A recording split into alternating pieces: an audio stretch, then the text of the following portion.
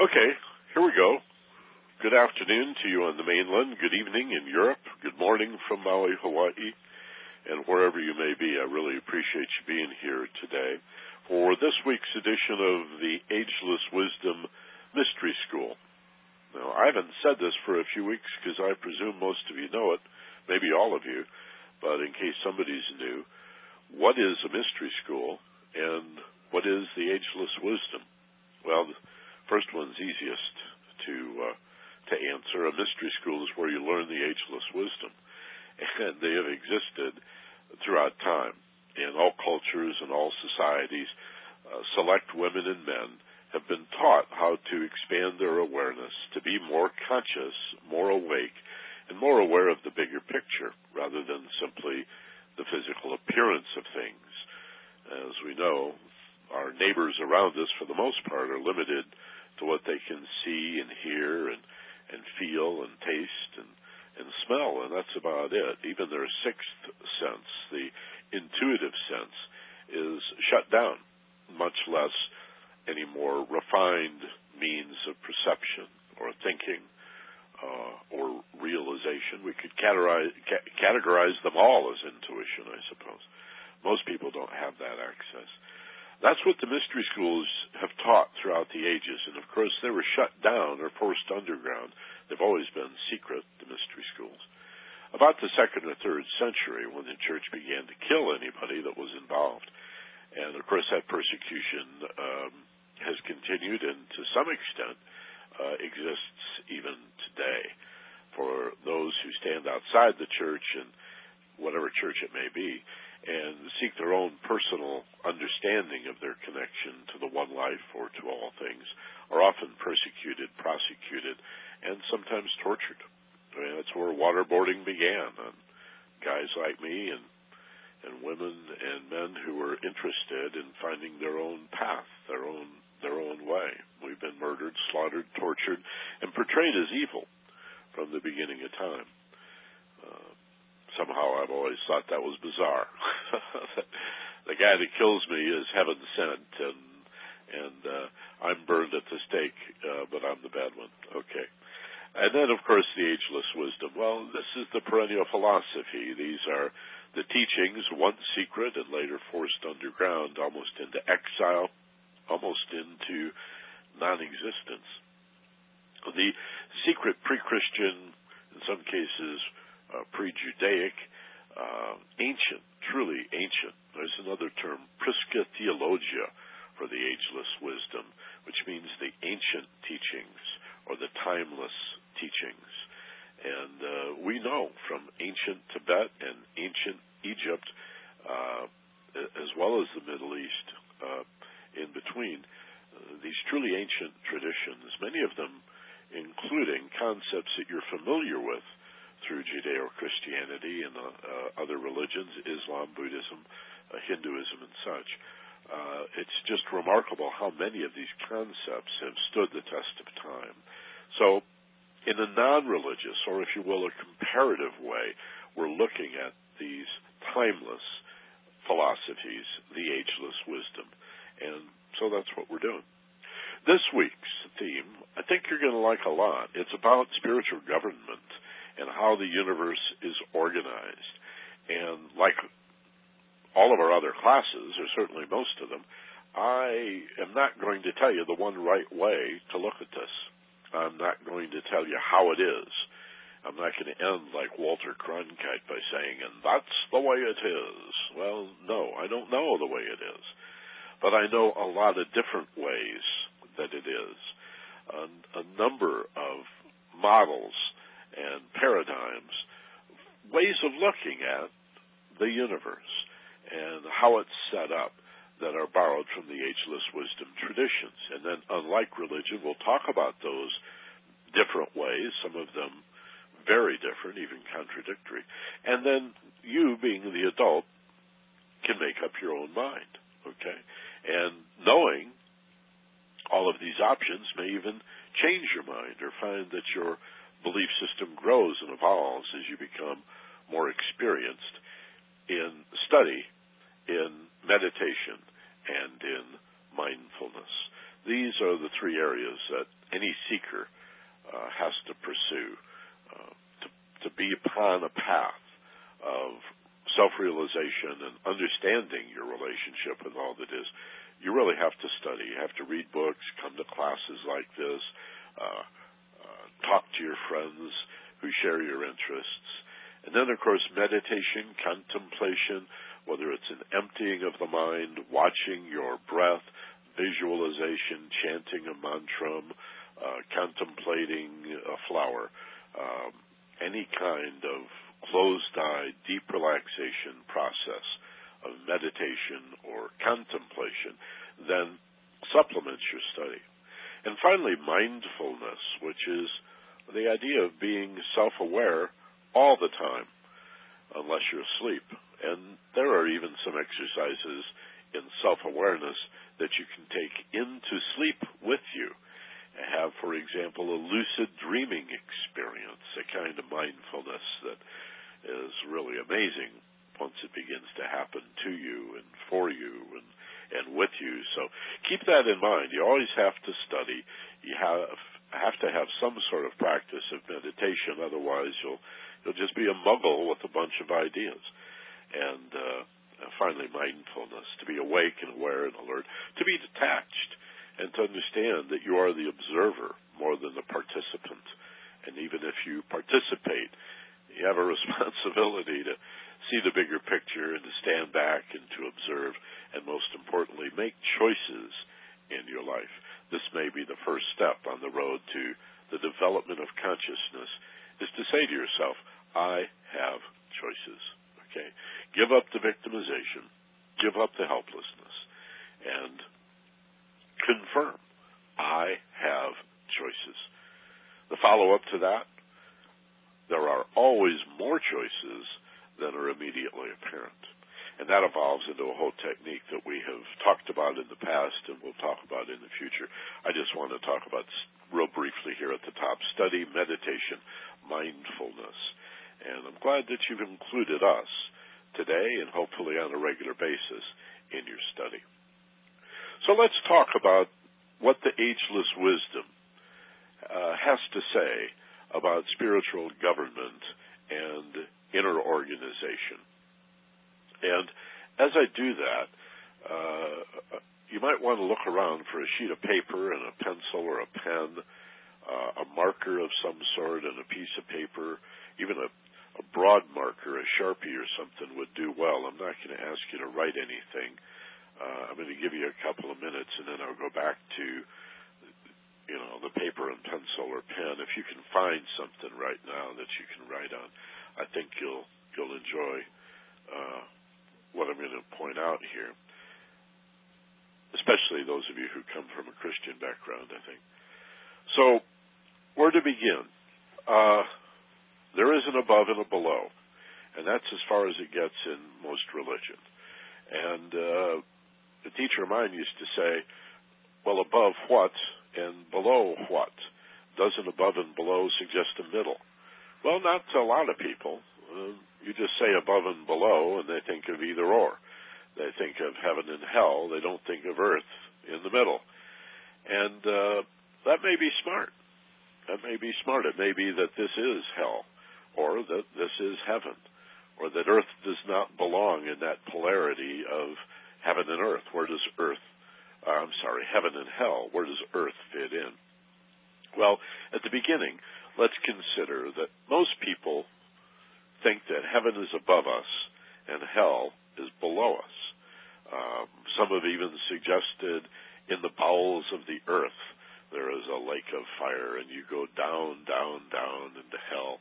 And isn't this what happened in Dante's Divine Comedy, the descension into hell, into the lake of fire? And the various, actually I think there were frozen areas in hell also in Dante's story. It's been so long since I looked at it, but this whole idea that hell is not here and heaven is not here, it's someplace else.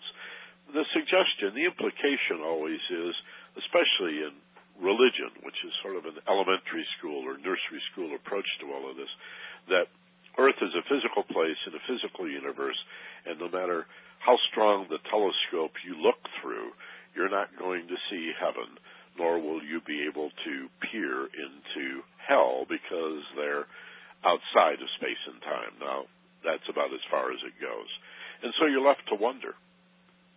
Some of you may have been brought up as Catholics, as I was, in which case there's I wouldn't say a refinement, but a few additional categories that they've dropped since. One was purgatory. I was taught that there was a special place called purgatory that was not quite hell, but it clearly was not heaven, and it was sort of a place you could go to work off your bad points, or you could earn good points or whatever. In fact, in the Catholic Church, we had these special little prayers to say that are contained in the Missal. You don't read a Bible in the Catholic Church. You look at their documents. Well, that's what a Bible is, really. But their particular set of documents. And there would be these special little prayers in there that if you said this prayer, this shorter prayer, well, you could burn off, like it would say right at the end of the prayer, 183 days in purgatory. Of course, a day is how long it takes the Earth to spin on its axis. So if this is outside of space and time, who knows what a day is.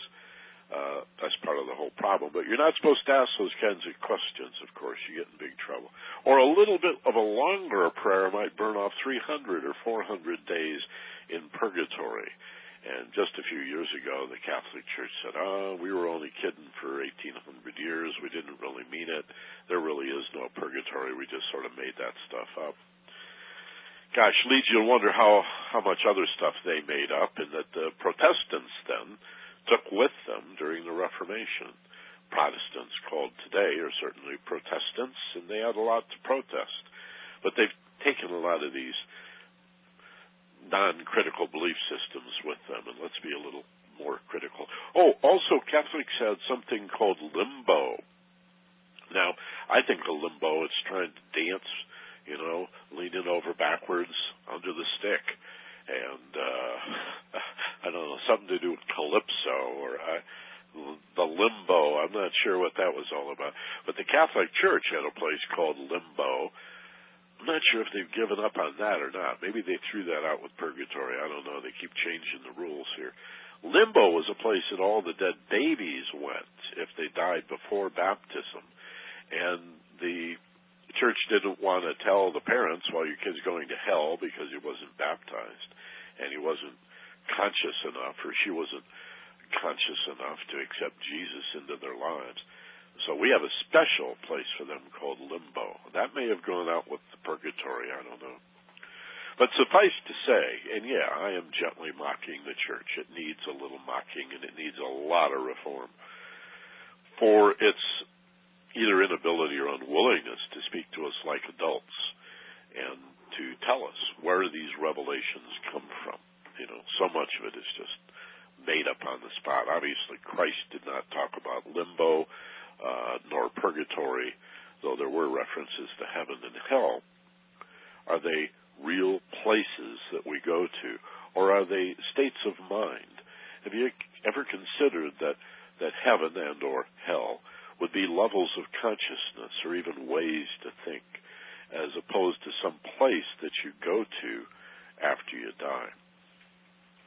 I think one of the most informative and even entertaining ways to talk about where we go after we die, to heaven or hell, again, in this universal government, this organizational structure that we don't really know very much about. I mean, we know a lot about the physical universe, and we're learning more every day, but again, heaven and hell, purgatory, limbo, whatever you have here, for the most part, tends to stand outside of that somehow. And yet, these same people will visualize God as a man and heaven as a place. So it's all very confusing. And there, again, as I said before, there's not a whole lot of discussion about it.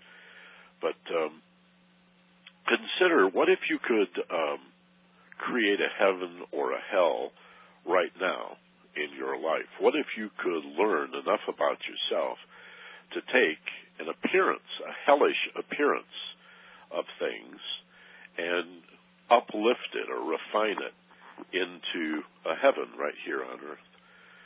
You know, like that old Traffic song, you know, the band Traffic, they did that tune years ago called Heaven is in Your Mind. Well, life is what you make it. Can we make a hell of our lives? Well, of course. I think we all know people who live a hellish existence. They're victimized, they're helpless, everybody is out to get them, nothing works, they're bitter, angry, nasty, no fun to be around, and maybe in your family or mine. Then, of course, there are those people that always seem to look on the bright side. They can turn lemons into lemonade. They've always got a little smile. They can always look on the bright side, see an opportunity where other people see failure. So we have to consider that also. And then this idea of where do we go when we die. Let me pick this up real quickly. I think my favorite way, as I began to say a few minutes ago to talk about this, is that you don't go anywhere. You don't go anywhere when you die. Maybe this is our opportunity to make heaven or hell of our lives on earth, and that death is not a crossroads where you then proceed from this earthly plane to heaven or hell. Maybe it's more like turning the movie off in the movie theater, and you're still looking at the screen, which is now blank, and the child next to you says, "Where'd the movie go?" You might say, "Well, it's off. It's done." In Hawaii, we say, "Pow." It's pow. It's pow. It's over. It's done. And the kid insists, "No, I mean, where did it go? It's not there anymore. This movie that was once so colorful with the scenery and these characters and this great drama, where did it go?" And, of course, it didn't go anywhere. It's just not being reflected on the screen in front of you any longer. It's still racked in the projector over your shoulder, behind you, where it always was, except that somebody turned the switch from on to off. And the projection light bulb, receiving no more electricity, ceased to illuminate, ceased to shine through the film, ceased to cause the reflection on the screen. Where did the movie go? It's over, it's pow, but it didn't go anyplace. Where do we go when we die? You don't go anyplace. You just realize where you've always been. You wake up from this earthly existence. Now, am I saying that's the way it is? Of course not. The ageless wisdom doesn't work that way. That's for religion, to address people that don't want the responsibility to think for themselves. Everything I'm offering you and everything I will offer you today and in other classes and webinars is, as Rod Serling used to say, submitted for your approval. It's up to you to make of this what you want. How would you set up a universe? And what are you pulling upon to even comprehend such a thing? What are we drawing upon? What kind of intuitive ability do we really have to realize what we've never experienced, or what we have no easy recollection of having experienced? I mean, there is that great story. I don't know if this is true or not. I've seen it in so many places, about the little child that mom notices tiptoeing into the baby's room, and so mom quietly goes over to listen in, standing in the hallway outside the room. She hears the child at maybe 3 or 4 years old saying to the baby, "Tell me what heaven is like. I'm beginning to forget." And so we have to talk about heaven as a repository of souls, not only after life, but before life, for this is common in the ageless wisdom traditions of all societies and all ages, that heaven is not merely a destination, but the Buddhic plane, as it's said, or described, or defined in the East. The Buddhic plane, or what Westerners call heaven, could be, and certainly in the ageless wisdom is considered to be, the only place a soul could exist. that is, sharing the ground of God, to use a term Plato coined. The soul shares the ground of God. It lives in heaven. It was born there at the beginning of time. It incarnates, that is, comes into form, maybe once, maybe reincarnates, maybe many times, depends on your belief system. And then upon shedding the mortal coil, upon physical death, it doesn't return to heaven. It never left. It projected itself. It emanated itself. It extended itself into form, and then, pow, at the end of the movie, it stops. Where did it go? No place. It's where it always was. It's just not projecting. It's done extending itself into form. That form got old and tired, and body got weary and used up.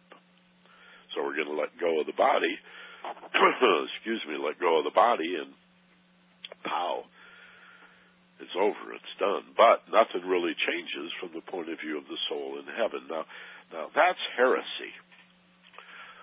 I cannot tell you, nobody knows, how many millions, hear me clearly, truly millions and millions and millions of people in Europe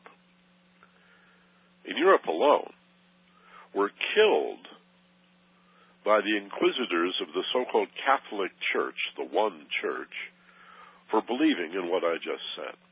And I'm not talking only about the non-religious or the pagans or the other so-called heathens, those who followed shamans and medicine men, or for that matter, Muslims or Jews, or hell, they were killing everybody. They were killing gay men and gay women and anybody that wasn't liked in the neighborhood. Somebody up the street could say, well, she's a witch. I saw her conjuring with the devil, and she's a witch. And the church would come by and kill your neighbor for you, so that you just, witch trials. Sort of what the Bush administration wants to have now. These witch trials, these kangaroo courts. It's a joke. It's just, let's kill them. Right. And so many Christians were killed. I mentioned this the other day in one of the other classes, how that phrase that you sometimes hear, kill them all and let God sort them out, wasn't the Vietnam era, it wasn't Iraq, it wasn't World War II, it was a crusader in the 9th century, working for the church, working for God, doing God's work, killing everybody that disagrees with our very narrow and rigid view of reality. So the idea that there is an overshadowing soul, the idea that your soul exists already in heaven, is one of the highest forms of heresy there is. And this is why we have this great debate about abortion and when does life begin, because most people, even if they've never been trained or somehow are taught, are somehow under the assumption that God fashions a new soul upon conception, tucks it into that little baby. You see, and that may not be the case at all. We just don't know. So we have to be a little more flexible. Again, the idea that if you're anti-abortion, you have to be pro-life.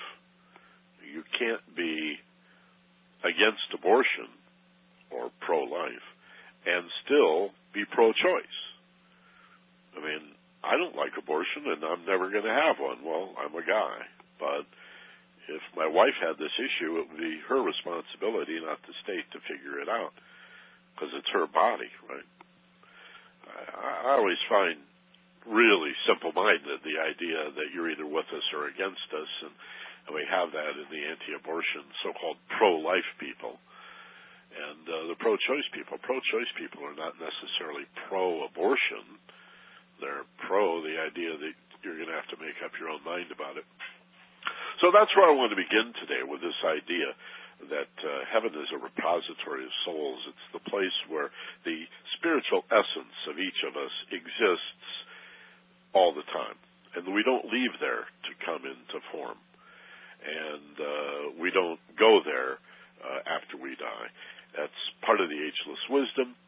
Whether you accept that, want to work with that, or stay with your original ideas is, of course, up to you and worthy of the respect of the people around you, and certainly you have my respect in that regard.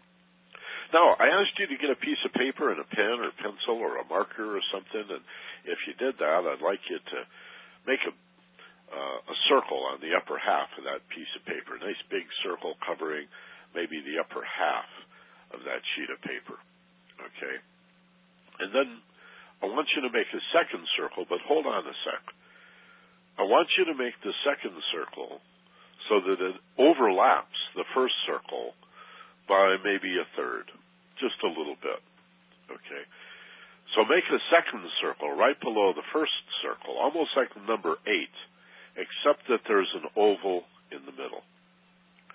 Okay, I want you to notice the oval in the middle where the two circles intersect or overlap. And again, this is beyond tangent, beyond just simply touching, but also not overlapping to a great degree.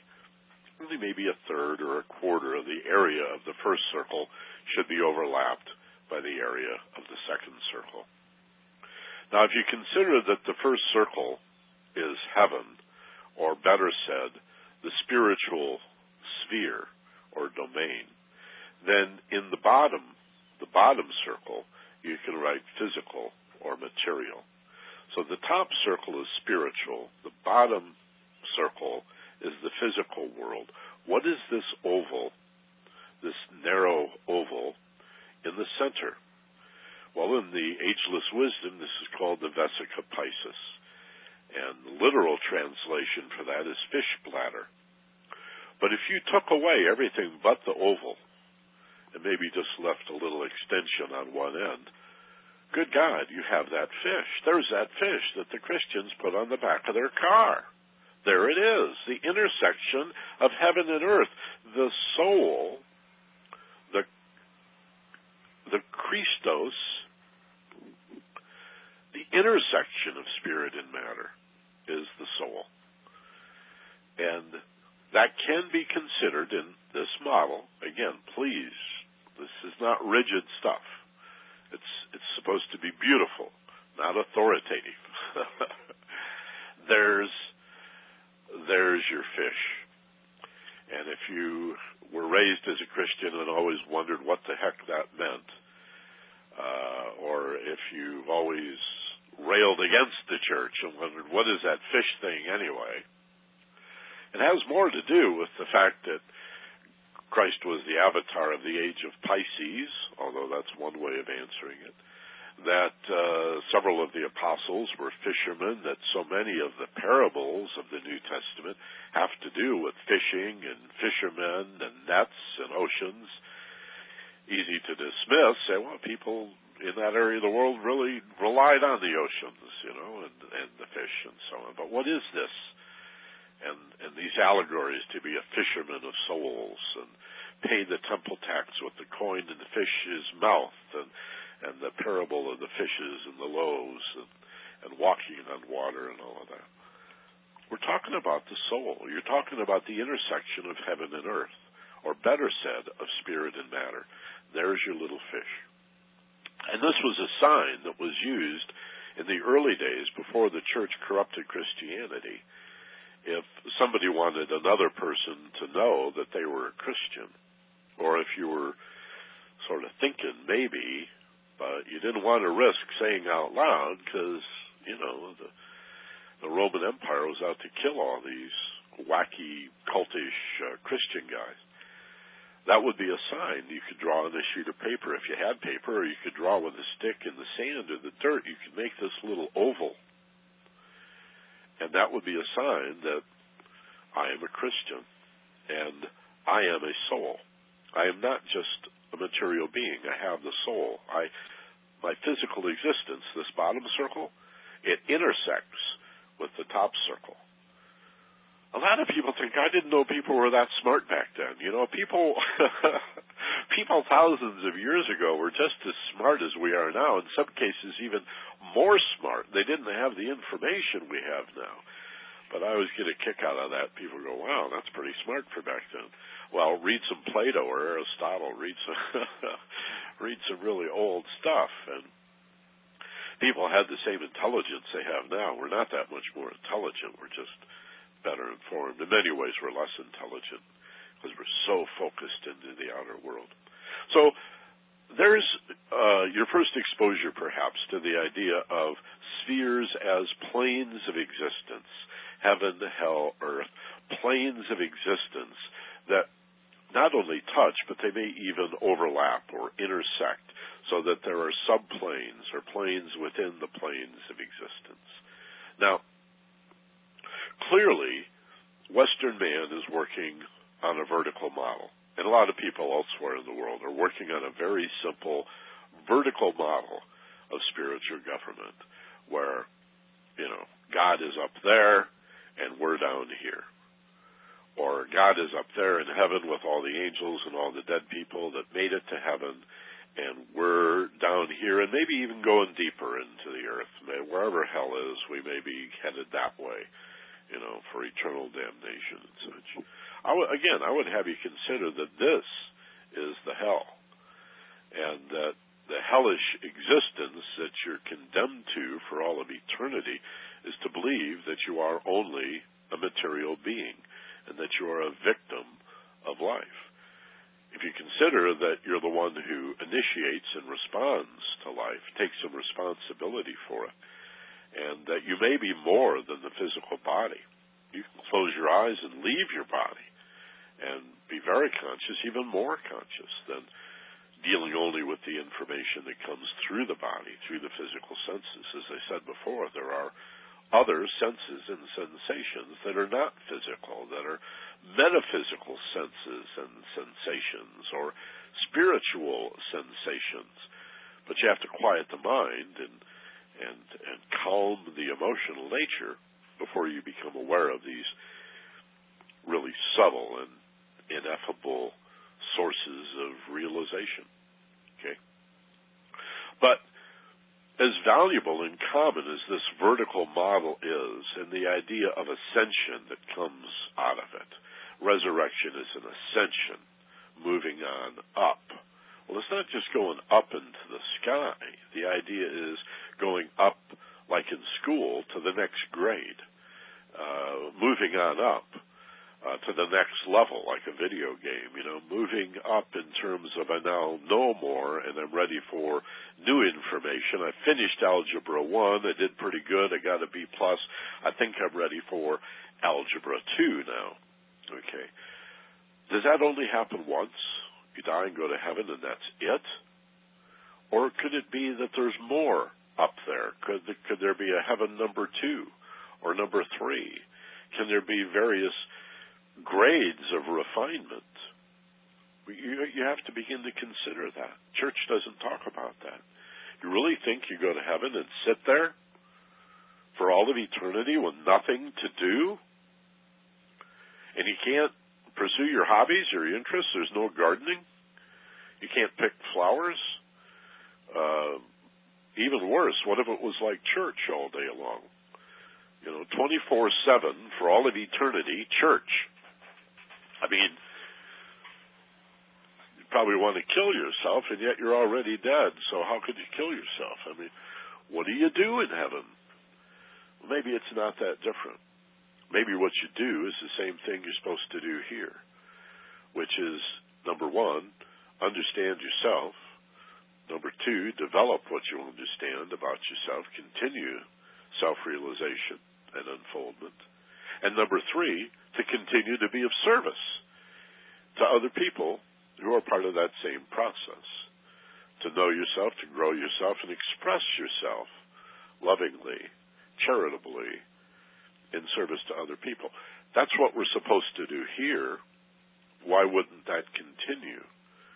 And then what we call heaven, as if it's some kind of a place that you go to and stay for all of eternity, could continue to unfold and evolve. Just as the rose unfolds, layer after layer of beauty coming out, why would it have only two stages?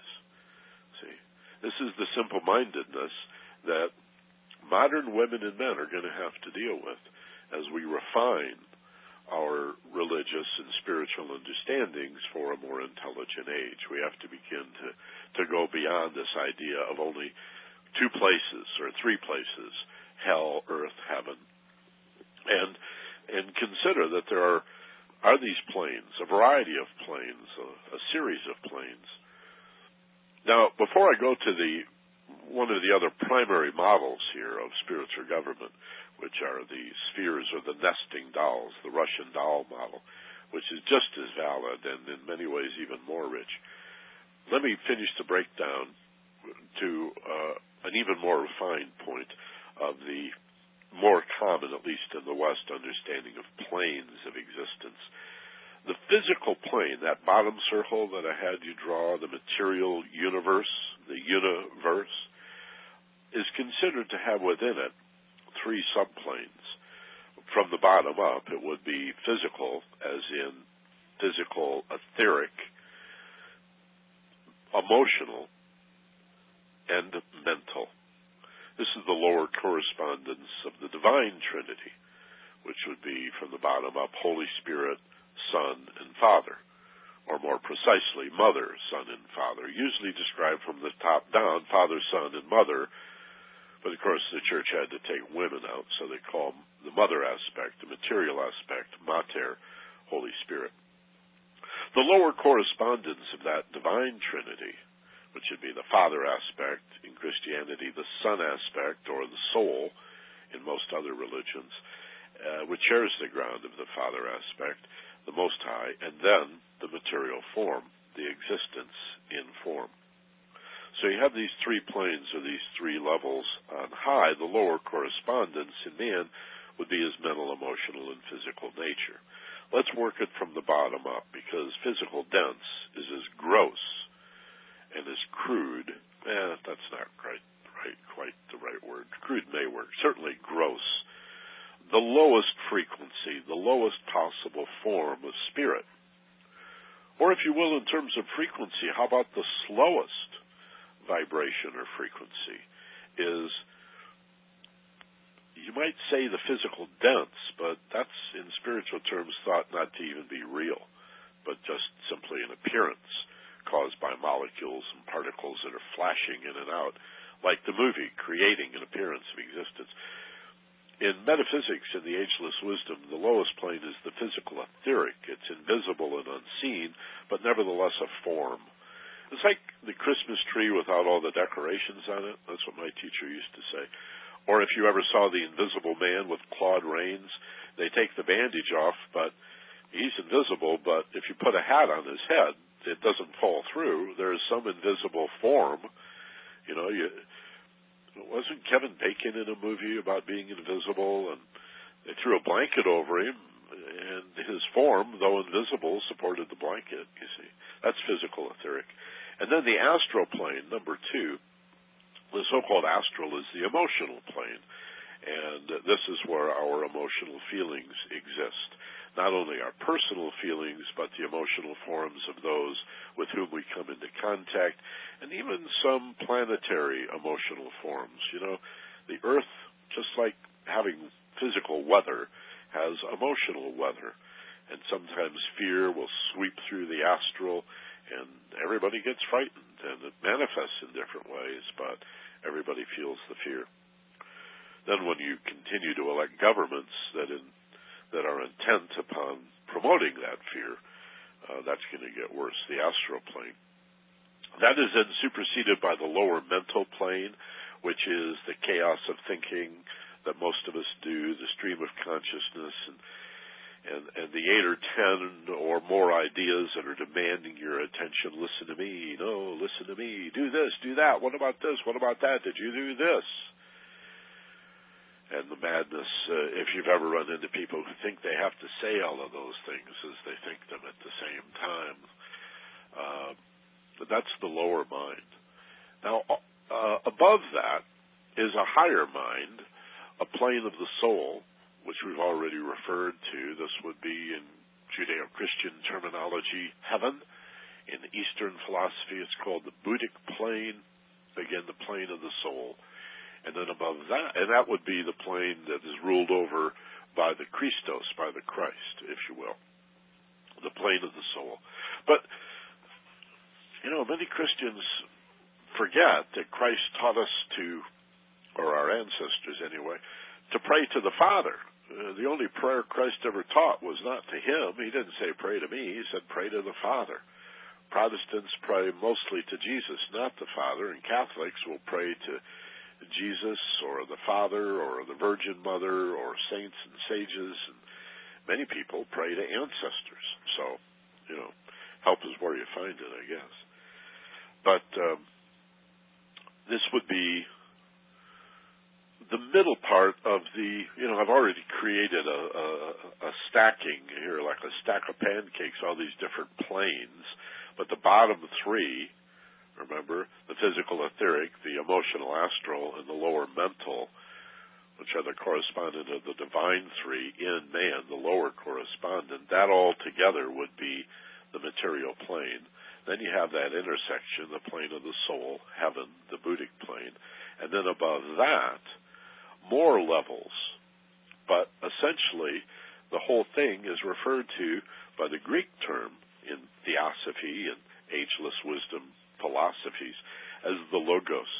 And so it's capped off in terms of this solar system by a Father aspect that corresponds to the will of the Most High for this particular planetary system. All right? That's usually how it comes down. So the higher you go, the more refined you go, the closer you get to God, the more unified you are. And how many of these planes exist, of course, depends on the model. But the idea is that spirit involves into matter, comes down through these planes into incarnation, and then at some point gets conscious enough that it begins to develop itself. This would be the return or the evolution of spirit back to its source, to seek heaven, to know God, that kind of thing. This presentation here on spiritual government and organization of the universe in a spiritual sense is taught in so many different ways in the collectivist, ageless wisdom. This would be inadequate. As many choices as I've offered you already of ways to believe. We've got to go beyond the simple vertical model if we're going to comprehend the universe. I mean, 2 dimensions, a blackboard, a drawing, and a piece of paper of a couple of circles that intersect. Is that the best I can do? Is that the best our ancestors have been able to do? No.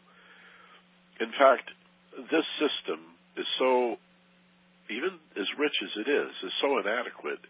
It really depends upon and relies upon at least one other way of looking at spiritual government or the organization of the universe, and that's the Russian nesting doll. And what's curious about this is that it works in both directions. I mean, if you say the universe is set up like the nesting dolls, and I presume you know what I'm talking about, those dolls, Russian dolls, you open it and there's a littler one inside, and you open that and another one inside that's even smaller, and you go all the way down. Well, does the center correspond to the material universe and God proscribe it by the circle around? Or does the material world prescribe that which exists divinely in the center as the dot? Well, what if I told you both things were true, plus the vertical model? And even then, it's inadequate. What if we need multiple models? And that, just looking at the nesting doll model, both things are true. For example, you have in mysticism and metaphysics the ageless wisdom and an idea that God is both immanent and transcendent. Immanent is the part the church hates and freaks out about because it looks too pagan. That is the divine, God, the absolute, the source, the creator, the ultimate oneness, is in all things. That's God, immanent. And that's sort of God in the center of the circle, isn't it? With the material world proscribing it on the outside. And the soul would be the space between the dot and the circle around it. That would be God immanent. God transcendent could be seen the other way around, the same bullseye, the circle with the dot in the center. But now God proscribes it. God is transcendent. God is the big daddy. This is the God the church likes. This is the regal God with the crown and the castle and the streets of gold, right? A kingdom where every seemingly separated thing, every bit of creation is inside this oneness. So, in this case, God would be the circle on the outside, and the material world, you, would be the dot in the center. And the soul that stands between the material being and the Most High would be the space. That stays the same in both of these models. Okay. Now, a lot of people like this model because it makes so much sense from, well, as you begin to think about what would heaven be like, beyond the celestial music and the choirs of angels and the strumming of the harps and, the jam session, the idea is that ultimately any noise that usually results from, the banging of something, the hitting of something, the striking of objects, strings vibrating, air vibrating through a horn. The nature of music is there's some sort of vibration, and there's plenty of room for that understanding in these upper realms, this heaven, so-called, the heavenly choirs, and the idea that music and dance is very much a part of what it means, essentially, to be spirit. But on the highest levels, there's an understanding that there is no motion and there is no sound around the Most High or the Most Divine. For there's no conflict. Harmony even gives way at the highest level. Even harmony gives way to perfect unity. Our philosophical ancestors have taught us to at least consider, if not to believe. And so the approach is one of approaching stillness and moving from a place of things to a place of no thing. And of course the irony is that place of no thing, this super heaven, if you will, is not nothing. It's just no thing, no separated thing. But it is everything. It is no thing and all things.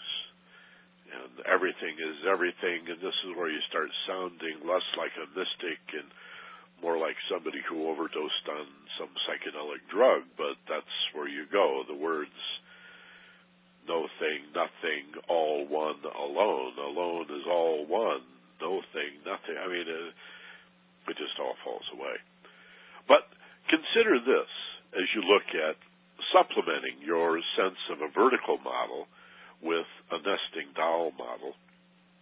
And I think this is rich, and I've seen it come spontaneously to meditators in many cases. People I work with in my private trainings also, in countless times, have come upon this realization without me even suggesting it. So I share it with you now. Imagine that you and I are like little ants on a record player. I know you have to go back to records. Who remembers records? They were like CDs, but they went a lot more slowly. Well, imagine that we're like little ants on this turntable. And the record is going around and around and around. And as ants, if we move from the center of the record toward the edge of the record, we're going to go faster and faster and faster through space. Our velocity will increase. Even though the RPMs of the record, the rate at which the record is revolving, remains the same. It's still spinning at 33 1/3 RPMs, or the old 45s, or before that, it was 78 RPMs. That's just how many times, revolutions per minute, the turntable goes around in 60 seconds, right? But if you were an ant on the turntable, your speed in space would be a function of where you are on that record. And the farther you went away from the center of the record toward the edge of the record, the faster you were going. I never roller skated much, but as a kid we did a lot of ice skating in Michigan, and one of the things that we like to do is called crack the whip, where you get 4, 5, 6 people to skate side by side holding hands, and then at one end of the line the person would stop and pull, and everybody else would stop and pull, and the person farthest out would go really fast, and you'd whip them around. We call it crack the whip. That's what I'm talking about. The farther you get to the outside of any spinning circumstance or situation, the faster you're going to go. Contrary-wise, then, if we were, as these little ants on the turntable, to begin to move toward the center of the turntable, we would go slower and slower and slower. Oh, boy, I'm digging this. I'm moving toward the center. The record is still spinning at exactly the same speed, but as I get closer to the center, I'm in a very real way going through space more slowly. My velocity is being reduced as I move toward the center until, at some theoretically infinitesimally small point, at the very center, there would be no movement at all. There would have to be some place in the center of all this spinning and revolving and activity. What's it revolving around? No thing. All this movement, all this chaos, all this motion, all this activity, like the physical world, is spinning around something that doesn't even exist, and yet is at the very center, at the very heart of the chaos. It's just not moving. It's not active. It is the source of all activity, but it is absolutely peaceful and quiet, the source of which all things spring. See, all the activity comes from the center. So the ancient concept of the Most High, or the Most Divine, as the dot in the center of the circle, is even more popular than reversing it and seeing God as the container, proscribing the limits and its material creation living within that larger circle. Even more popular is the Most Divine as the pinpoint, the little dot in the very center of the circle. And you remember geometry, right? What were we, 9th grade, 10th grade, 11th grade? And we learned that a point took up no space, that a point was a location, a loci, a locus, right? And could be a location on an XY axis or an XYZ axis, right? Or just a point in space with no axis at all. A point has no dimension, takes up no space, in a sense exists outside of space and time, has no size. I mean, it's a perfect model for divinity, even though we've been trained to think of divinity as very, very big, or even worse, just separated. Again, the idea that the Most High is a man with a beard on a cloud is just silly. Absolutely silly. And so when somebody says to me, do you believe in God? I never know really exactly what to say. I mean, yeah, sure, but not your God. You know, I see a God that everything is inside and that is inside everything. And these models, the two versions of the nesting dolls, the vertical model, no matter how refined it may be, these are just models. They're just paradigms. They're teaching aids, but they're valuable.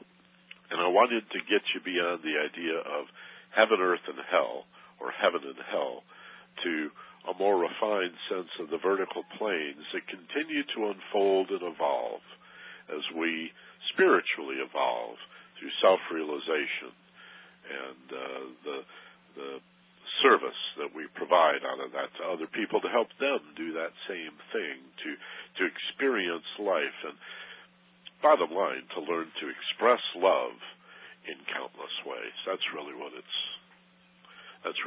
all about. Well, let's see. We're almost at the top of the hour, and I like these Sunday classes to go between an hour and at most an hour and a half. Don't want to go any longer than an hour and a half. So that's pretty much the layout. Let's do our see if we have comments and questions, and then we'll do our audio journey for the day, our meditation exercise, and sort of install this whole concept with your eyes closed and your breathing relaxed. The mind quiets, the emotions calm, and you'll be able to get a sense of this in a much more impactful kind of a way. I'd like to acknowledge the people that have come into the website of things here. Those of you on the telephone, I'm afraid I've had to mute you out because, just a little background noises, dogs barking, whatever. Scratchy telephone line is heard by everybody. So sorry we have to mute you out on the telephone. But those of you watching on the web live right now on this 17th of August, 2008, can use the question box in the bottom of the web page to put, like I say, a question or a comment or just a hello. I'd love to see some response to what I've said here that I can comment on, even if only for a few minutes. And a first name or first and last and the city in the appropriate box, and press the submit button. Got to remember to do that, and that'll come up on my screen, even if it's just to say hi. Got a few regulars that are always on here, and I really appreciate hearing from you folks. John in Pittsburgh is on, and, though John lives in Pittsburgh, he's really not in Pittsburgh right now. He's traveling today. He's in Salt Lake City, Utah. And John's doing a convention of a service that I'm also involved in that I'll tell you about one day. I went to the convention last year and the year before, and John is just one of a number of people in my organization. It's a gratitude delivery system called Send Out Cards. It's based on karma and the idea that people remember how you make them feel long after they forget anything you've said or done. So it's a web-based business greeting card system to say thanks to your customers and clients. And their convention is in August every year up in Utah. So I wanted to say good afternoon to John in Utah. I wish we could be there again this year, but we'll go next year for sure. We're still unpacking here in Maui, I'm afraid. In Santa Monica, California, Larry Larson. Hello, Larry. Always good to hear from you. Randy Johnson, or RJ, in Lake Forest is with us again this week. Says, aloha, Michael. Blessings and love. Thank you, Randy. Back at you. And Carol in La Habra, dear friend, good student, saying hello to Doreen as well as to me. And Carol, I'll pass that on. Doreen's in the other room feeding the cats, I think. And let's see, also, a buddy of mine, Jim McClellan on the Big Island, says aloha, Michael, and aloha, Jim. Right back at you. Let's see. Oh, I see. This is an interesting question. Randy is saying watching on the web. How does that work? I guess I misspoke. I mean listening on the web or listening on the telephone. I do not have a camera on, and I really don't want to dress for I don't want to have to worry about whether my hair is combed before I sit down and do one of these. The truth of the matter is I don't have that much information that I could share visually. Today might have been fun. I could draw the circles for you. But for the most part, I don't have visual information, charts and graphs and maps. So I'm not using a video channel. I do have the ability with the system. Well, first of all, I could use a different system if I really wanted to. It takes up a lot more bandwidth. It's much more likely to halt and freeze. It's much more frustrating, and I just don't think you're going to get that much more out of it. unless I'm, showing you things. There's a program called Go to My PC and another one that's similar, Go to My Meeting or GoToMeeting.com, where if I had you sign up, I would pay for the system as I do for this. You would sign up free, and you can see whatever's on my computer. We could do that. But, again, I don't see an advantage. I think, I've always done radio. It's what I'm used to doing, so we'll continue to do that without video. So that was just a misstatement. I'm sorry. Watching on the web. Listening via the web is what I really meant to say. And if you're submitting these questions live, you obviously are watching on the web. There is in this system that I'm using, there is a PowerPoint function, so I could prepare PowerPoint presentations. There's a lot of alliteration. Peter Piper picked PowerPoint presentations and put them on the system so that you could see them, just as I sometimes play a little music at the beginning. But I just don't see any real value in it, any real purpose for it. I guess if I really had some handout material I wanted to get to you, I'd mail it or something. Wow, Jimmy Lee. Hello, Jimmy. Nice to hear you. A buddy of mine forever and a day, 30-plus years, is on live, and he likes it. He digs it. Thanks, Jimmy Lee. Love to hear from you. In Cerritos, Kareem is with us again this week and just says hello. Hello, Kareem.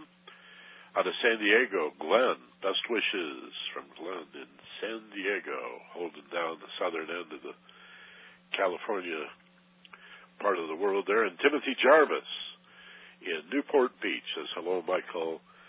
And he says, how about that Michael Phelps, huh? That young man can swim, and thanks for what you do.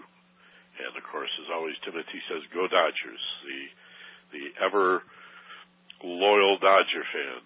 Thank you, Timothy. Nice to hear from all you folks. Okay, well, thanks for checking in, and thanks for saying hi. And let's do our guided imagery exercise, and we'll have you out of here in about 8 or 10 minutes or so. And, again, let me just thank you all for being here. If you came in late, we've been talking about spiritual government, about planes and spheres and levels of existence and involution and evolution and the great mandala of life going around and around and having some fun, sort of exercising your brain and hopefully your heart a little bit and breaking out of the horrific medieval constraints of religion. And let me be clear. I really respect any religious person, no matter how simplistic I may secretly think their religious ideas are. Anybody that aspires to be a better person, anybody that wants to know more about love, is a person that I'm ready to love. I may not like you. I may not want to hang around with you. I might not want to put up with your abuse, but I will work on loving you, and even if that just means respecting you, I may not trust you, but I'm willing to respect you just for that aspiration, just for that curiosity. Am I more, or could I be better? Can I refine myself, not just from lead to gold, but then refine the gold from 14 karat to 22 karat? Not just to get to heaven, but want to continue the process of evolution to be the absolute best you can be by discovering and developing your spiritual essence. That's all we're talking about. And all the rich models of the ageless wisdom or perennial philosophy from all cultures at all times, ideas that have stood the test of times. And, to exercise that a little bit, to do some spiritual calisthenics, that's what we're all about. It's really the best way I can say it. So, creating the context in that way, close your eyes, take a nice, slow, deep breath. And as you exhale, relax and create and sense a feeling of letting go. Feeling very, very safe from the top of your head to the soles of your feet. Telling yourself that you can actually feel stress and tension, anxiety, falling away. Just drop it. And any muscular tension or anxiety, any nervousness or worry that remains, imagine it now melting slowly, softening, and just sort of feel that melty feeling. So safe, so relaxed. Okay? And it helps me a lot in my meditation and contemplation to go to a beautiful place of perfect peace. I think that's how I ended up in Maui, Hawaii, was 35 years of every day dreaming of a place like this. So you can do the same thing. Maybe it's a pine forest or a tropical jungle. You may be high in a mountain or deep in a valley, in a sunny, warm meadow or a cool, shady, enchanted forest someplace. You dream it up and allow my voice to go with you as you find this beautiful place of ideal relaxation and perfect peace, and sit there upon the earth. And consider your existence as you feel yourself in your body, imagining that you sit upon the earth and are rooted into the ground. Feel how it might feel to have roots like a tree or a bush or a flower or even a blade of grass. Feel how it would feel to be rooted into the earth, plugged in to, again, as Plato said, share the common ground of the one life. And know that you are inalienable. You could not be separated or alienated from that one life. By being connected to the earth through this sense of rootedness. And now, also, as if there were a laser beam of light, pencil thin, of any color you are now imagining, coming down into the very top of your head, now connected to the earth through the roots, but also to the sky through this laser beam. Connected to the material, but also the spiritual. And you're like the spiritual lightning rod in between these two polarities of spirit. You're like a battery hooked up to the chassis ground and to the source of the energy. And you need both of those poles to be hooked up to spirit and matter to be the middle, to be the Vesica Piscis, the soul, the fish in between the overlapping circles, so that you're both material and spiritual. And however that feels to you, in addition to the feeling that, well, I'm just making this up, I'm just sort of pretending, like Michael says, that's exactly right. Pretend, make it up. The feeling of being both spiritual and material, rooted into the earth, just like a battery, and at the same time connected to the source of the energy.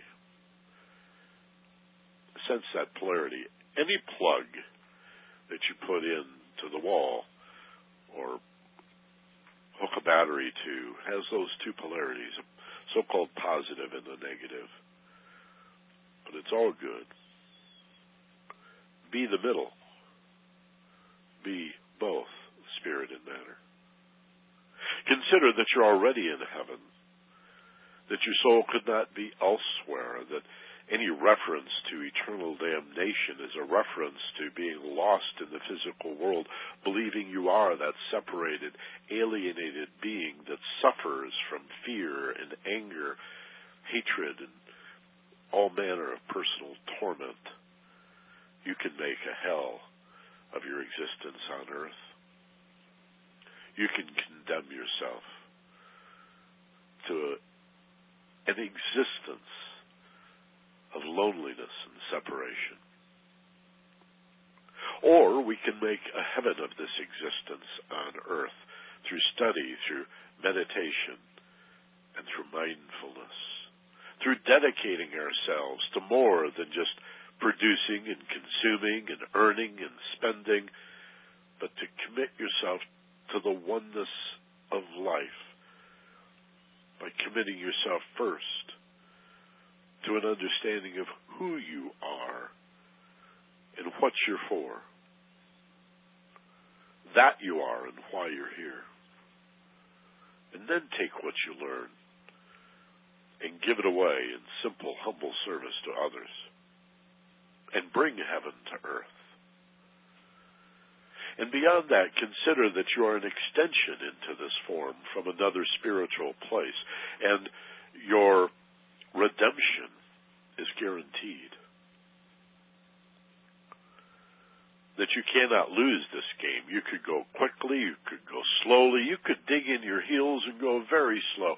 And who knows, at the end of existence are some souls lost forever as a result of their dedication to materialism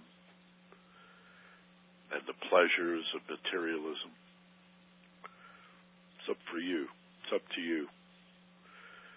Nobody really knows whether all souls will be redeemed or some lost at the end through their own negligence and unwillingness to know themselves.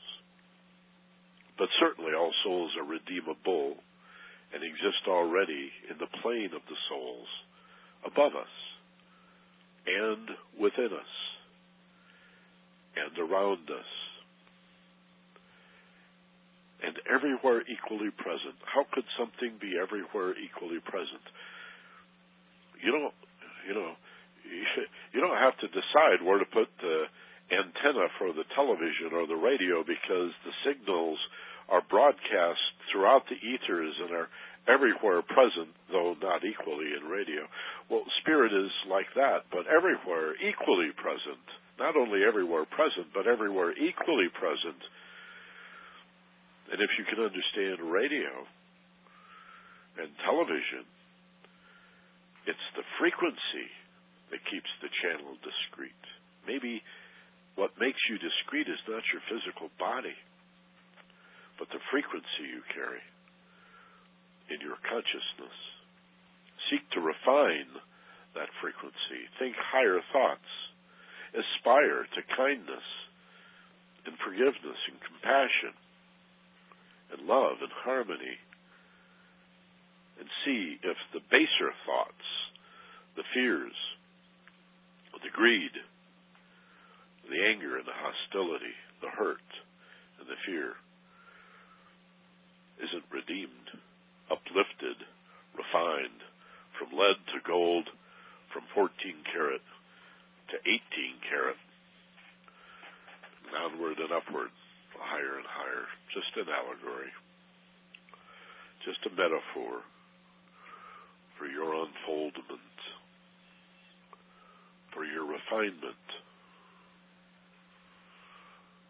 for your perpetual and never-ending spiritual evolution. Wouldn't that be cool? Maybe heaven is just the beginning. But at the very least, we can go beyond the idea of only above to the idea of above and within and without. As above, so below. As within, so without. And give freely to the world that which is given to you so freely with every breath and every moment of sentience and awareness. This life given to you, and we dare to withhold our love and our light from others based on some condition. Pass it on. Pay it forward. Give it up. Give it away without reservation or condition. Feeling peaceful and loved and loving and lovable. A little smarter. Maybe not any more certain, but certainly better informed, more creative, and now able to think in whole new ways about your relationship to the other separated forms and to the spiritual, ever-present essence that unifies diversity into unity.